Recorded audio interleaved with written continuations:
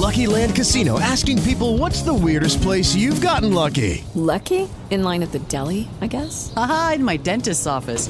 More than once, actually. Do I have to say? Yes, you do. In the car before my kids' PTA meeting. Really? Yes. Excuse me, what's the weirdest place you've gotten lucky? I never win and tell. Well, there you have it. You can get lucky anywhere, playing at LuckyLandSlots.com. Play for free right now. Are you feeling lucky? No purchase necessary. Void where prohibited by law. 18 plus. Terms and conditions apply. See website for details. With the Lucky Land Slots, you can get lucky just about anywhere.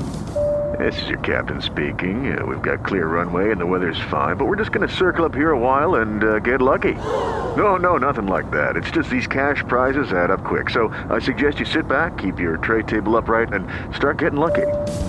Play for free at LuckyLandSlots.com. Are you feeling lucky? No purchase necessary. Void where prohibited by law. 18 plus terms and conditions apply. See website for details.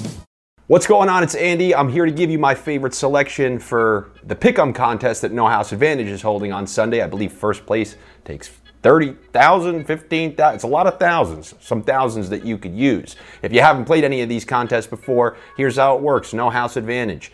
It's player props and fantasy. It shows you props for a player in a game, like the first one we're going to pick today is Chase Claypool. So you click Chase Claypool's name, that's a little bit of a tongue twister, and it's going to show you receptions, receiving yards, and you choose your favorite over or under. The more that you get right, the higher you ascend in the standings and the more money that you pile up, just like tournament style. They also have another type of contest called Versus the House, where if you pick 5 player props correctly, you'll get up to 20 times your money. So you can do one or the other. Today we're focusing on the Pick'em tournament, and let me give you some of my selections, but also for a limited time, take advantage of No House Advantage's deal that they have going on, where if you deposit, or they're going to match your first deposit up to $50. So you can put 50 on there, they'll give you another free 50, and let's get started with our selections. We're going to go to that Chase Claypool that I was talking about. Now, he got traded over there to the Bears. The Bears, prior to maybe the last week or two, were considered a stagnant offense. Justin Fields had a couple games where he was throwing for under 100 passing yards. And yes, things have improved drastically for their offense, but now if you think about like the mouths to feed, you got Mooney, who is going to quote-unquote get his, but we don't even know if he's going to get his. You got Kmet still there, St. Brown, and they're adding Claypool. I believe this yardage total is way too high for Claypool, so I'm going to take the under on Chase Claypool's receiving total. Then I'm going to go over to Chase Claypool's ex-teammate, Diontae Johnson. Now, if you look at the target tree over there in Pittsburgh, it was tough to know who was going to have a good game because you had Claypool, you had Johnson, you had Pickens and Freiermuth. With a rookie quarterback, it's hard to kind of know how it's going to be distributed. But now that they got rid of Claypool, Diontae Johnson's clearly the best bet of Freiermuth, Pickens, and him to have a decent game. That's a pretty low total post-trade. So I'm actually going to take the over on Diontae Johnson. And we don't know if Marshawn Lattimore is going to be active in this game. So people have been able to move the ball against the Saints at home. I believe Pittsburgh's going to be able to do so. So give me the over on Diontae Johnson's receiving yards. Then I'm going to look over at Pittsburgh's quarterback in that game, Pickett. They have his interceptions at 1.5. 2 interceptions at home against the New Orleans Saints, even for a bad quarterback, seems like a tough sell for me. Like, if they're up in this game, they're not going to be winging it around. You have Andy Dalton on the other side. You need a team who's going to force Pittsburgh to throw it all game long. I don't know why I did that. To get to 2 interceptions, that's just a high total. 2 interceptions for anybody.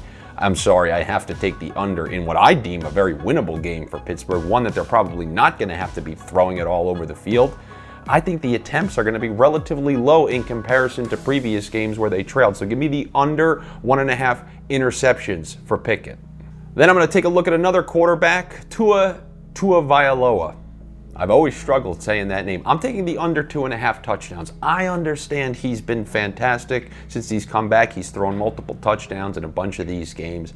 When I'm looking at the game script here against Cleveland, a team who, when they're working properly, just wants to run the ball, and clock is just being chewed away when Cleveland has their offense going.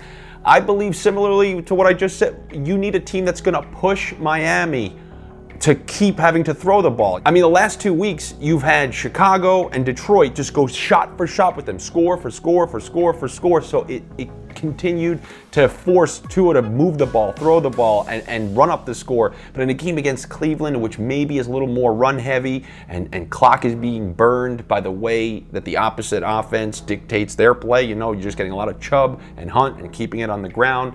I'm going to take the under 2.5 because I don't think they need him to light up the scoreboard in this one. So naturally, I'm going to take the under. Like, he can still throw 2 and maybe they run for 2.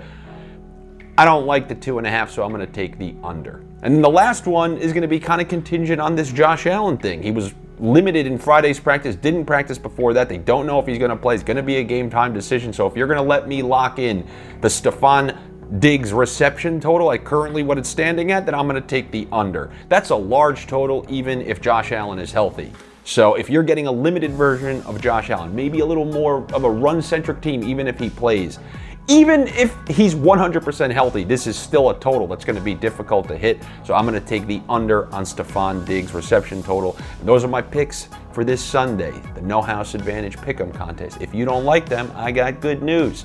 Go over to Stokastic and they have free projections and optimal lineups for this specific contest, so you can take advantage of all their mathematicians and statisticians and analytics guys, because Lord knows I ain't one of them. I'm a sniff guy where I go, what's that? Oh, that's an under. But if you want the analytics, go over to Stokastic. They have projections for this. I will be back with you guys for Thursday Night Football next week.